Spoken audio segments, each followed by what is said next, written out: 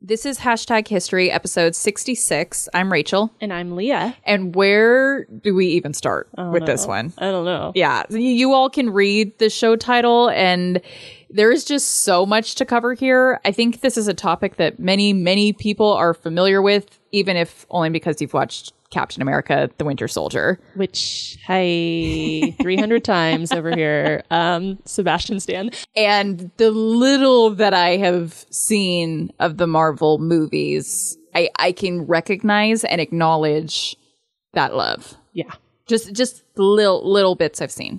And you may even need to remind me kind of throughout this episode what all the MK Ultra references are in the Marvel movies, because I only briefly remember myself. I'll have to, if as we're going through the story, maybe I can be like, oh yeah, that's like this. But Okay. to be honest, I don't know exactly. Okay. So to sum it up, MK Ultra was a project operated by the United States Central Intelligence Agency, or the CIA, in which they performed illegal experiments on oftentimes unknowing human subjects by using drugs like LSD, electroshock, hypnosis, abuse, food and sleep deprivation, and more. We did a little cheer. More to determine if these techniques would be useful in order to force confessions, brainwash, and just overall inflict horrendous psychological torture. These experiments would lead to absolute psychological trauma and, in at least one case, death.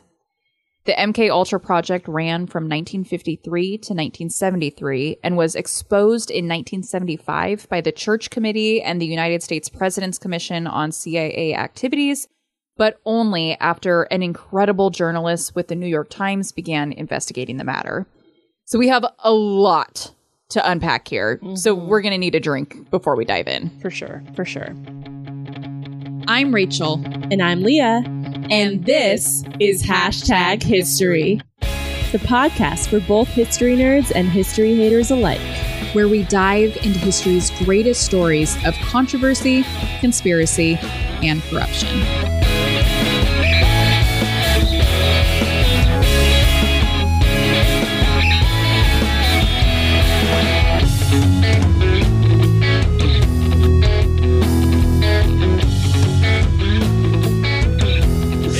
Okay, I decided to go for a play on words this week because when I first hear MK Ultra, I can't help but for some reason think of Michelob Ultra for some reason. Yep. Like, that's literally the first thing my mind goes I love to. it.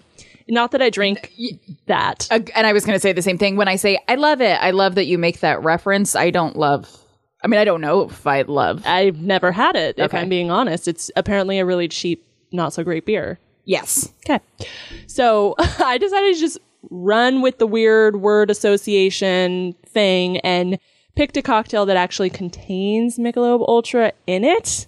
Love it. Yeah. So this is the Green Apple Beer Garita. Ooh, I like the Garita part. So it contains tequila, Yum.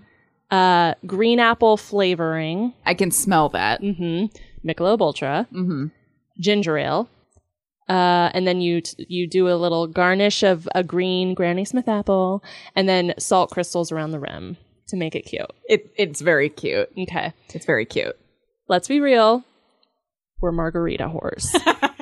Yeah. We love us some Murgies We love a Rita. of any kind, really. Truly any kind. I've never met a Rita I didn't like. Yeah, and I'll even partake in beer garitas occasionally. Have Yeah. you ever had one? Yes, Yeah, I have. When they're presented to me, I'm not going to turn them away. Well, why would you? So I have to imagine we're going to love it. Yeah, I think so too. And how much of the beer is in it?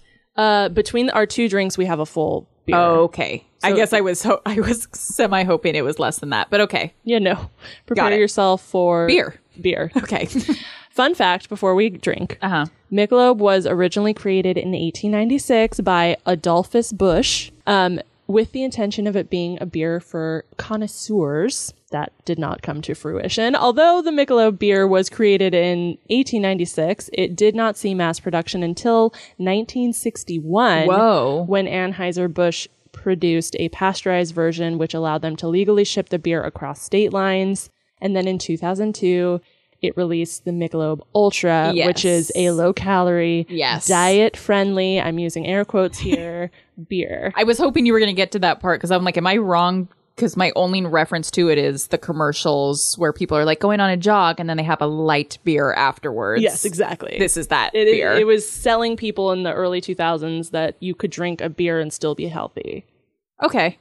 That's what I tell myself every time we record. Yeah. This is fine. This is fine. This will be fine. This is low carb. This is low carb. Cheers.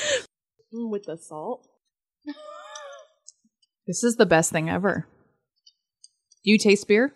Maybe like a tiny, teeny bit, but not really. It just tastes like green apple margarita. This is the best thing ever. I love this. I love this. Oh. I love this. Yeah. I don't know if I said that. I love this. Well, you have 5 more beers from the 6-pack that you brought over. It's staying with you. What? The beer is staying with Excuse you. me, what? But no. You want to take a couple, or? No, not really. You know what makes it? The salt rim. Mm-hmm. It does. Mm-hmm. Oh my God. It's pretty good, right? This is really good. What's your rating? 9.5. Wow. Okay, I'm happy because our next cocktail isn't going to be this good. Mine's an 8.5. Why is yours a little less than mine? It's just not the best drink I've ever had. You know? Speaking, remember last week for the shark attack episode that we did? Oh, yeah. That was a disappointing drink. Well, we talked about how that tastes like a grape Jolly Rancher. Yeah. This is the Oh, this green, is the green apple apple one. Jolly Rancher. I'm pretty sure you're actually supposed to make it with Jolly Rancher green apple flavoring. But Jelly Belly green apple flavoring. But This is a Jolly Rancher. I think this is a Jolly Rancher flavoring that I bought instead. It's delicious. Yeah. It's amazing. Mm-hmm. Fantastic. I love it. It's an 8.5 out of 10. What I also love about it is that it's huge. We actually, the first glasses that we were putting the drink in, it did not fit. And we realized Barely that fit in my about biggest glasses. Yeah. So, I mean, I feel like I just sucked down almost half the drink in like 2 minutes, and I will definitely have more than enough to get through the entire episode. So, if you are a longtime listener of this podcast, this episode has several references to previous episodes, which is pretty cool, getting to reference things we've learned over the course of the last almost 2 years I'm so of this excited. podcast. I know. And when I was putting this together, I'm like, oh my God, we learned about that, and we've learned about that, and we've learned about that. It was really cool. So lots of references in this episode. So I say I was going to say we should turn this into a drinking game. Every time I reference a previous episode, we take a drink, but we drink through the entire thing. Well, not to mention, it's going to be gone in a couple minutes. So there'll be nothing left to drink. Okay. So we'll just, I don't know. Make eye contact. Make eye contact. Make awkward eye contact. Raise an eyebrow at one another. Okay. A wink. All right. There we go. So how does something like MK Ultra even begin? It's 1953 and the Korean War is nearing an end. With prisoners of war returning from Korea, China, and the Soviet Union, there were a lot of theories circulating that many of them had been brainwashed by communists and would attempt to circumvent or overthrow the United States government. Alan Dulles, the recently appointed director of the CIA, made an impassioned speech in which he said, "I wonder whether we clearly perceive the magnitude of the problem, whether we realize how sinister the battle for men's minds has become in Soviet hands. We might call it, in its new form, brain warfare." He explained that the West was significantly behind in our understanding of brain warfare, and he made it his mission to resolve this. Just 3 days after he made this speech, he approved the MK Ultra project. I'm sorry. It's just like you're worrying about that, but we're still not going to acknowledge PTSD. Like, We're getting there. Yeah. Yeah. Oh, totally. Totally. okay. This brainwashing rhetoric had really seeped into American culture as well. And we have a few examples of it here. So kind of like what you just mentioned, many war veterans returned to America as a shell of the person they once were, which we now, of course, know this behavior was likely the result of post-traumatic stress disorder, or PTSD, from the life-threatening experiences that they had during the war. it was a little difficult for me to get a more generalized statistic for the number of veterans that currently suffer from PTSD because these stats are all broken up by war. So my own generalization when reviewing the PTSD stats from the Iraq War, Gulf War, and Vietnam War calculates that somewhere between 11 and 30% of veterans suffer from PTSD during their lifetime. That's a pretty staggering statistic. That's shocking. Up to 30% suffer from PTSD. There also was an understanding at this time amongst Americans that obviously Soviets were master brainwashers because how else could so many people follow a communist system if not for being brainwashed? I know. I know. And finally, there were some contemporary literary examples that really persuaded the American public in this regard. The most famous of these was titled The Manchurian Candidate, which was a book released in 1959 and later turned into a movie in 1962 starring Frank Sinatra. Who we did an episode on. Ding, ding, ding. That isn't even one of the references, but yes, we did talk about Frank Sinatra. Oh my God. The plot of this story is that of a Korean War veteran from a very political American family. And the story is that he was brainwashed by communists before he returned to the United States. He ends up turning into an assassin and attempts to overthrow the government. This movie is considered a classic and really, really played into shaping the narrative of communist brainwashing during the 1950s and early 1960s. Sorry, all I could think of, we just watched Zoolander recently, and that's all I'm picturing right I now. haven't seen it in a long time, though. Yeah, we just did it over the weekend. We just watched it. And if there's a reference that you're pulling right now, you're going to have to remind me because No, it's just he gets brainwashed into killing the Prime Minister of Malaysia. Yes. And I noticed you nodding during the Manchurian Candidate Part 2. Have you seen? I've never seen it, but I've heard it. Okay. And I've never had the opportunity to watch it. Because I was wondering if you had maybe even seen there was a remake done in 2004 with Liev Schreiber. Okay. Yeah. Denzel Washington and Meryl Streep. Yeah, I think that's the one I was thinking of. Because when you said Frank Sinatra, I was like, huh? Come again? What? What? I still haven't seen any of them. Me but neither. I think that was the one I've heard of. Yeah. So for another reference to a previous episode, I'm going to take us all the way back to season 2, episode 13, in which we discussed Operation Paperclip. What do you remember about it? I remember thinking it was stupid. Yeah. I just remember being really like, really? Really? This is what we're doing here?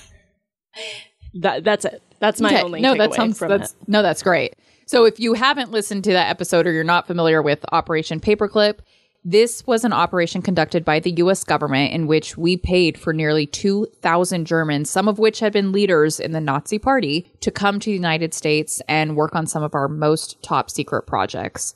We know for a fact that some of these Nazi scientists brought to the United States have been involved in human experimentation.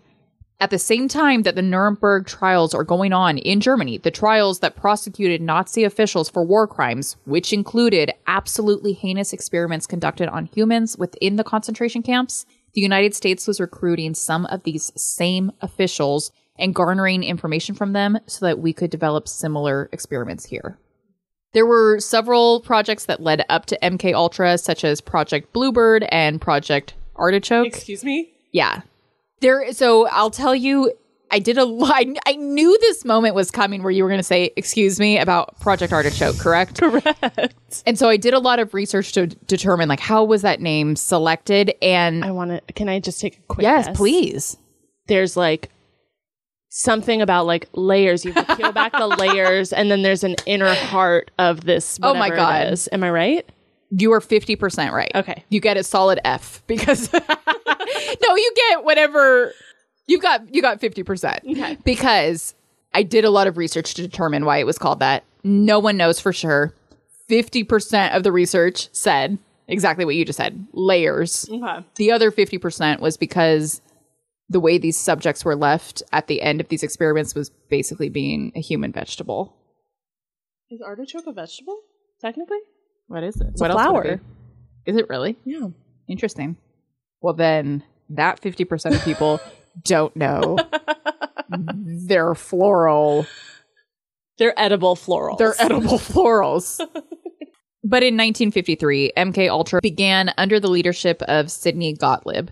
Right up front, we should address why it was called MK Ultra, Yes, right? this is, I don't know. So It's kind of a weird and vague explanation. Okay. The MK does not stand for a backwards kiwi martini or a Kahlua mudslide, although both of those sound delicious, and I would be down for that project. okay. The MK literally refers to which division sponsored the project. In this case, it was the technical services staff that sponsored the project, which had the CIA cryptonym of MK. That's what that unit was. That's what their cryptonym was. So there are other unrelated CIA projects that also began with MK because they were sponsored by that unit. And then the Ultra part refers to the most secret classification of World War II intelligence. Yeah.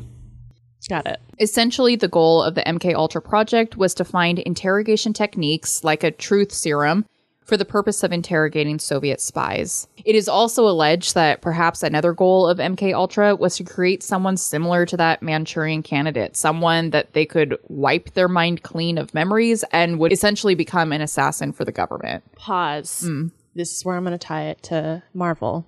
Ready? Winter Soldier was, I need a massive reminder. so he was Captain America's best friend, Sebastian Stan. Sebastian Stan, Bucky Barnes. Bucky Yes. Barnes? Yes. Yes. I know that. I know that much. And we assume he died in World War II. Yes. We find out later in Captain America Winter Soldier that he was actually saved by Hydra, which is essentially like an Nazi offspin party? of Nazis. Okay. Yeah. And turned into a Manchurian candidate. His mind is wiped. They freeze him and put him on ice, and then over time, just like defrost him, send him out to commit murders. Doesn't he also have like trigger words or Yes, something? trigger too? Yeah. words. Yeah, Okay. This is where they got their inspiration. yeah, obviously, Right here. obviously. Okay. If you are an avid podcast listener like me, I am confident that you have heard some of your favorite podcasters doing an ad for Madison Reed hair coloring. I am here to tell you that I actually use Madison Reed. I have been using Madison Reed for over a year now, and I am completely obsessed with it. To avoid the time and cost of going to a hair salon, I have long been a box dye girl. I know, all of our hairdresser listeners are screaming right now, and you're totally right. After years of use, box dye completely stripped my hair of life. It was super dry and brittle and thin. And then I found Madison Reed. Madison Reed is free of ammonia, parabens, and so much more. It includes nutrients like keratin and ginseng root extract. So when I finish coloring my hair, not only is the color fantastic, but my hair actually feels good too. And it's super easy to use.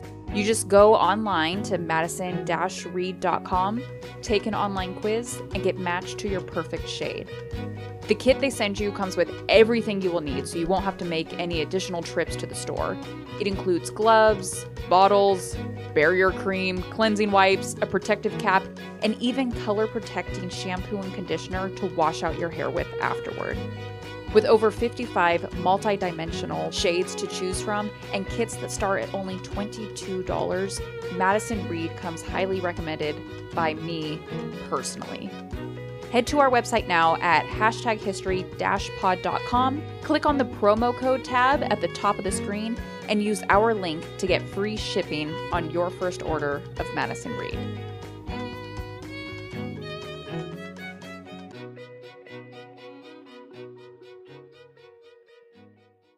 The objectives of the MK Ultra project were really far-reaching in a document discovered later on. It laid out the objectives of MK Ultra, and it read things like, these are some of their objectives: discovering materials which will prevent or counteract the intoxicating effect of alcohol, followed by the objective of discovering materials which will promote the intoxicating effect of alcohol. I'll take the latter, please. That's what we're doing right now.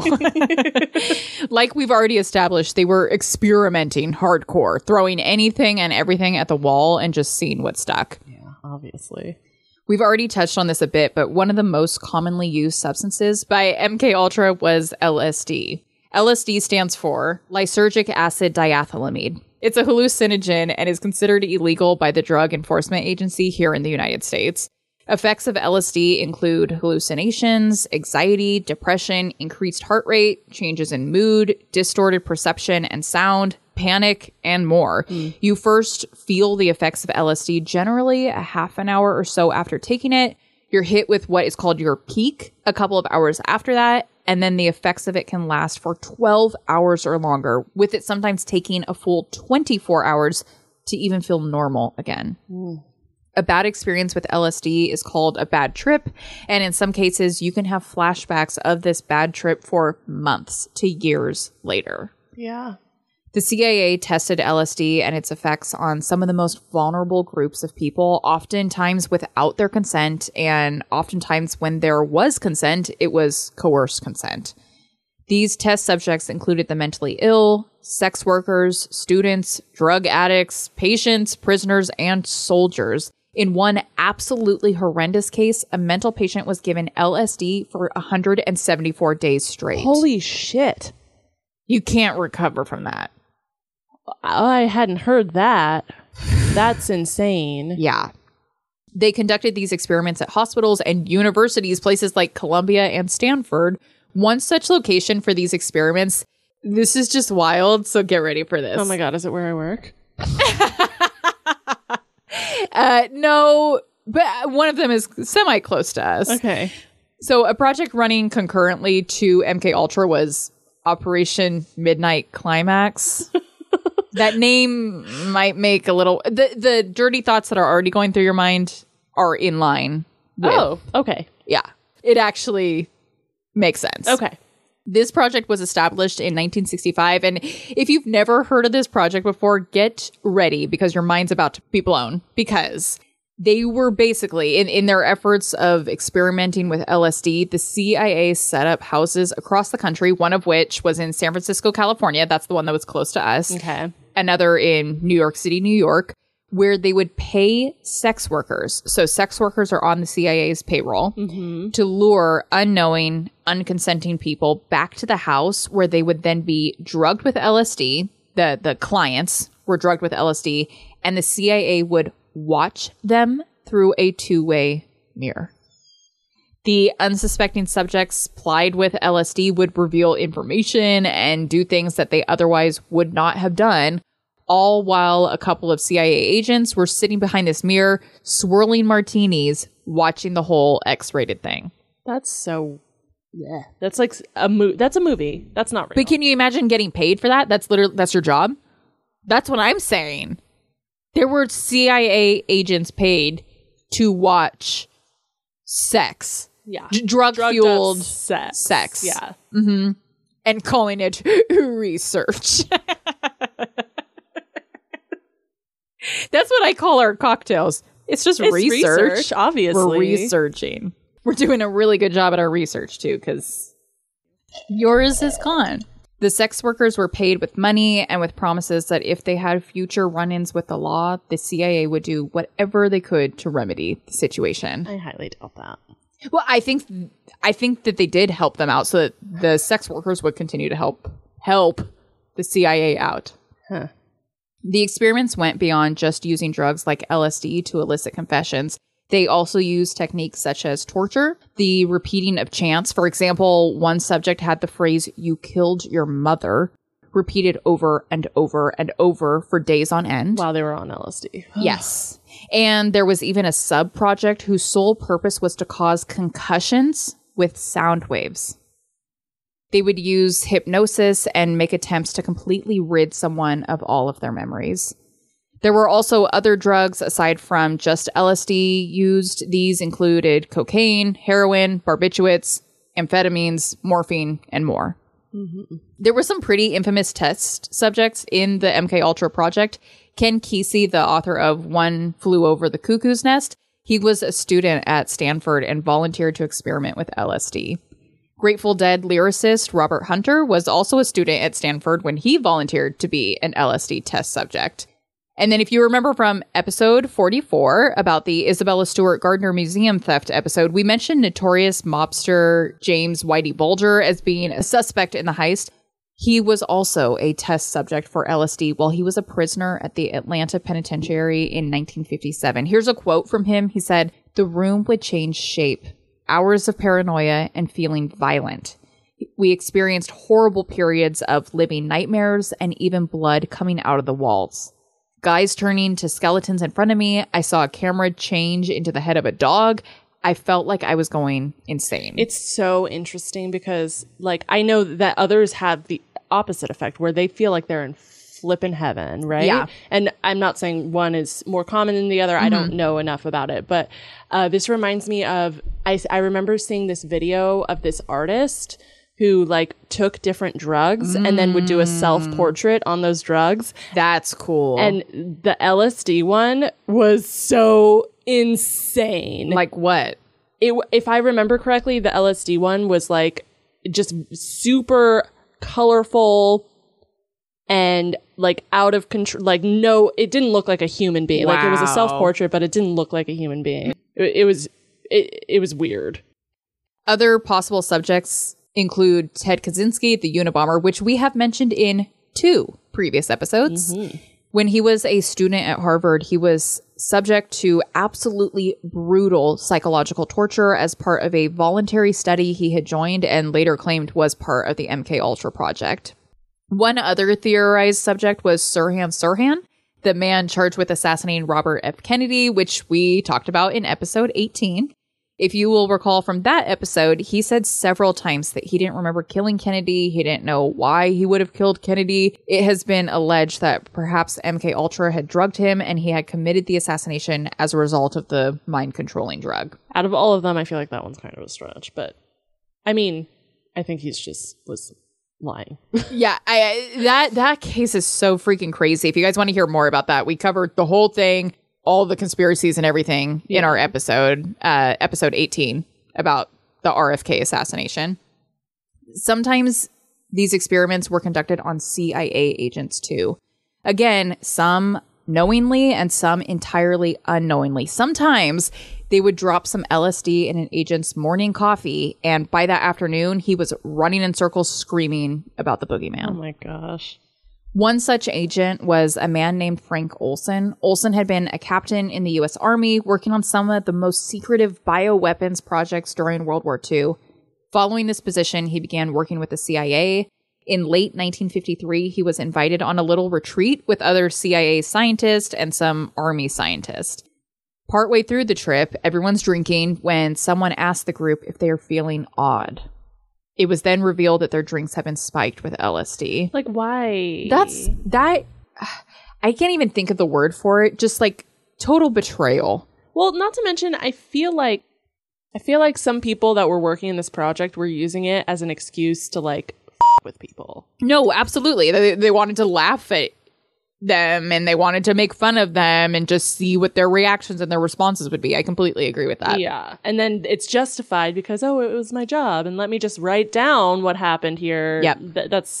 It's so messed up. Like this really bothers me. Like if you would put something in my drink tonight, like to be honest, like we're not friends anymore. Yeah. Like if you had put something in my drink and I had a really, really bad experience from it, you betrayed me. Yeah. That's hurtful. That's not okay. Yeah. Olson, this CIA agent that's invited on this trip, he was pissed.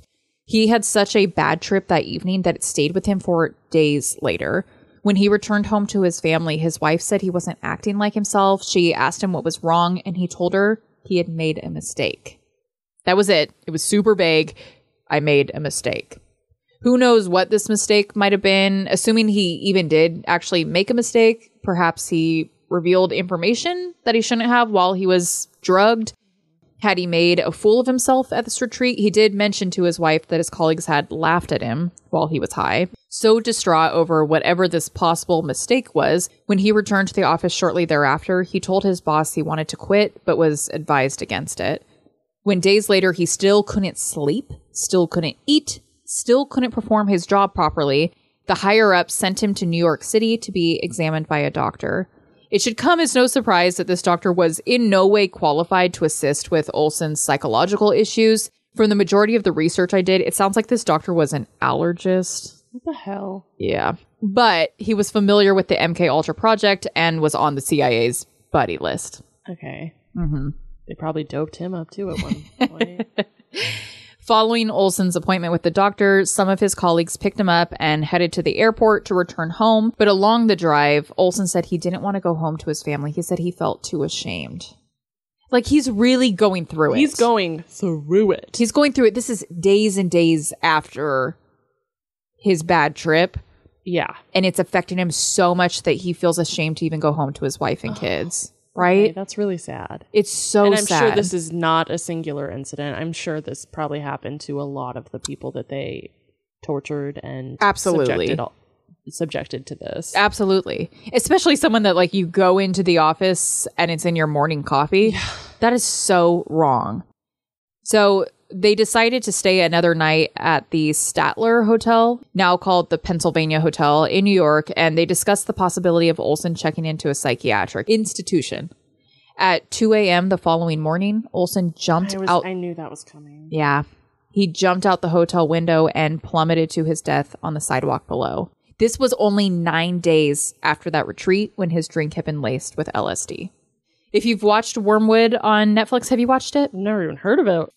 It's all about this Frank Olson guy. Okay. It's very good. It's a documentary. And in that documentary, Olson's son really goes into depth about this supposed jump from the window, because in the way he describes it, it's not really possible to jump out of a window at this hotel. It's not like in the movies where someone's, standing on the ledge outside the window before making the decision to jump.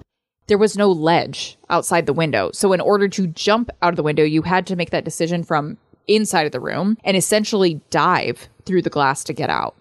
He also addressed the fact that it was a 2-paneled window. So there was like a bar that went through the center. So in order to dive out the window, you had to be in a horizontal position. Yeah. All of this led the Olson family to speculate that Olson had actually been murdered rather than having died by suicide.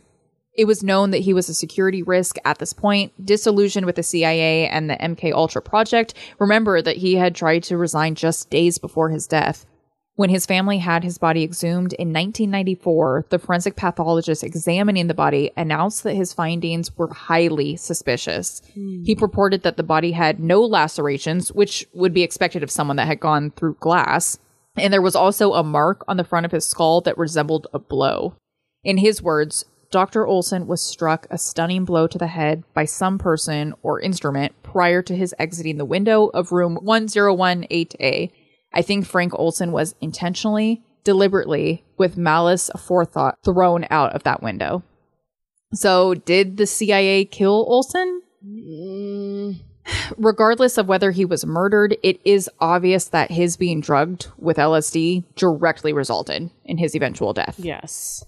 MK Ultra was coming to an end as the CIA realized that the use of LSD simply was not producing consistently successful results. We kind of talked about this earlier. As with most psychedelics, the user's response is not always the same. Yeah. Sometimes you have a good trip.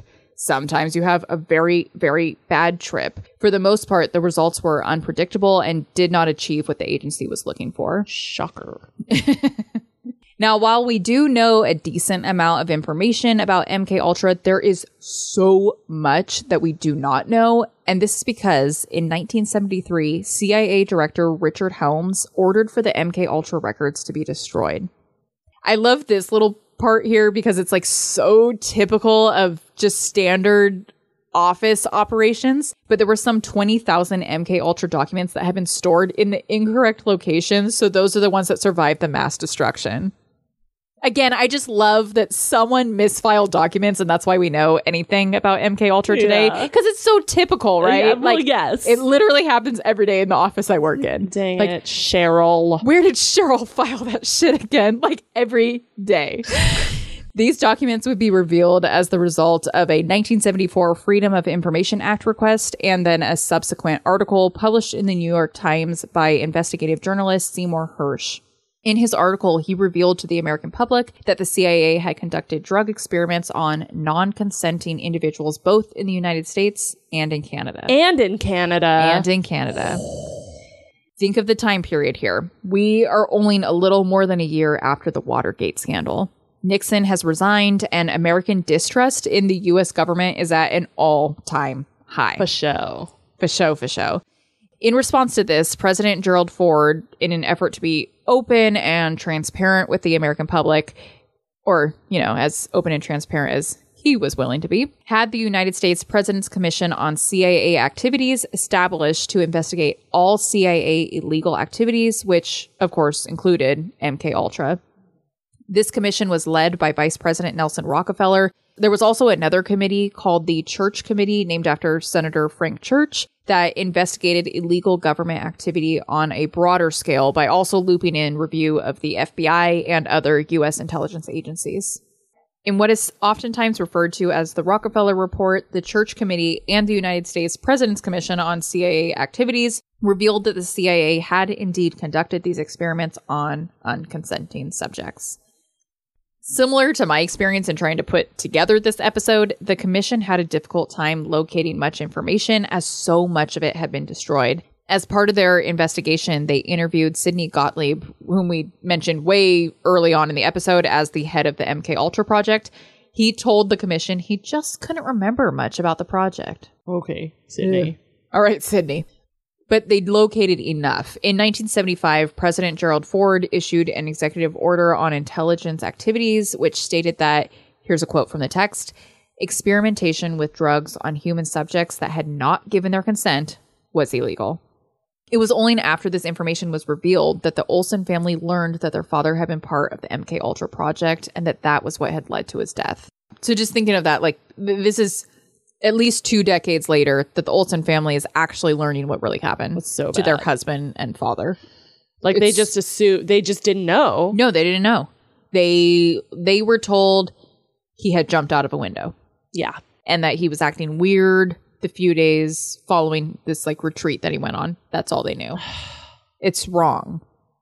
Following this revelation, the Olsen family began the process of suing the CIA for wrongful death, but was paid off in an out-of-court settlement that originally had agreed upon $1.25 million, but it ended up being $750,000. Along with this settlement, the family signed a document stating that they would never bring another claim against the agency about Frank Olsen's death, regardless of what information they would later learn. Oh. This is why, decades later, when the Olsen family would exhume their father's body and learn that this death may have actually been murder, they were unable to file suit. I just if that is being asked of you, you need to question, why is this being asked of me? Like, why are they saying I will never again pursue any sort of legal action? Yep. If you give me this money, no, I'm 100% with you. And if you watch Wormwood on Netflix, they talk about that a lot. That it was difficult within the family, right? You have a grieving wife and you have grieving children that were really young when this happened, and they kind of all disagreed. Like, the wife of Frank Olsen felt like, can we just put this behind us? Just accept the money and move on. Yeah. And some of the children were like, no, we want to keep pursuing this. We don't want to sign this document because what if we learn something more in the future? And it created a lot of family conflict. And I can only imagine how traumatic this whole thing was for them. I'm sure.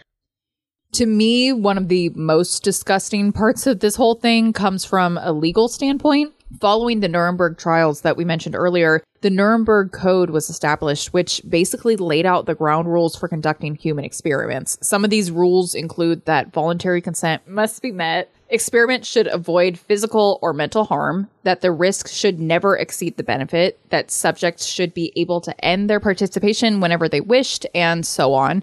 The MKUltra project was a direct violation of the Nuremberg Code that the U.S. had accepted following World War II. So go watch Wormwood and Captain America. And then try to tell us how the U.S. is better than everyone else. I thought you were going to say, and then avoid the LSD, kids. Well, yeah, that too. Avoid the LSD. I highly recommend not taking LSD. I highly recommend not partaking. Do not. Just have a cocktail. Yeah. Have a cocktail There's instead. plenty of other legal things you can do to augment your reality, if you so wish. Love that.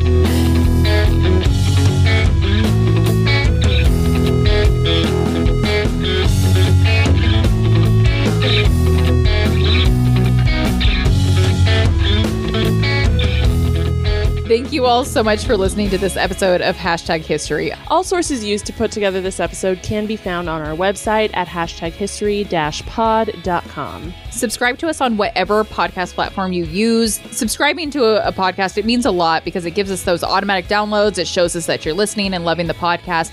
So please do that, and then share about the podcast with your family, your friends. Give us a rate and review over on Apple Podcasts, and we would adore you forever. We really would. We would.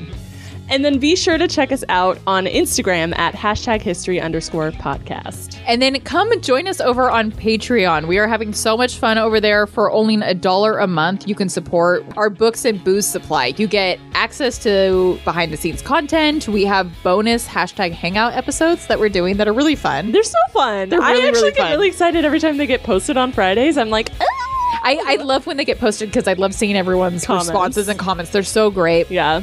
And then also, if you join our Patreon, we mail you cards and stickers. So it's just an all-around good time. It's a good time. It's a good time. Thank you. Thanks. Bye. Went with the high harmony. We kind of talk. Sorry, sometimes my house feels like it's falling down. Shit. I guess I need a drink. I guess so. MY Ultra. Yeah. You see that? My Ultra. My Ultra. D stands for diethylamide. Lysergic acid diethylamide. It's a I can't say it. I can't say hallucinogen. That's right? Hallucinogen. Yeah. MK Ultra began to come to an end? That doesn't make sense. Began to come to an end. All right. But can you put that in the same sentence? Began and end in the same sentence? Can you say that an end began? It began to End. end. See, it doesn't make sense. Oh my. You drank it. You finally. That's what happened. Now Yeah. I'm caught up. Must be melt. Mouth. Must be melt. Must be mouth.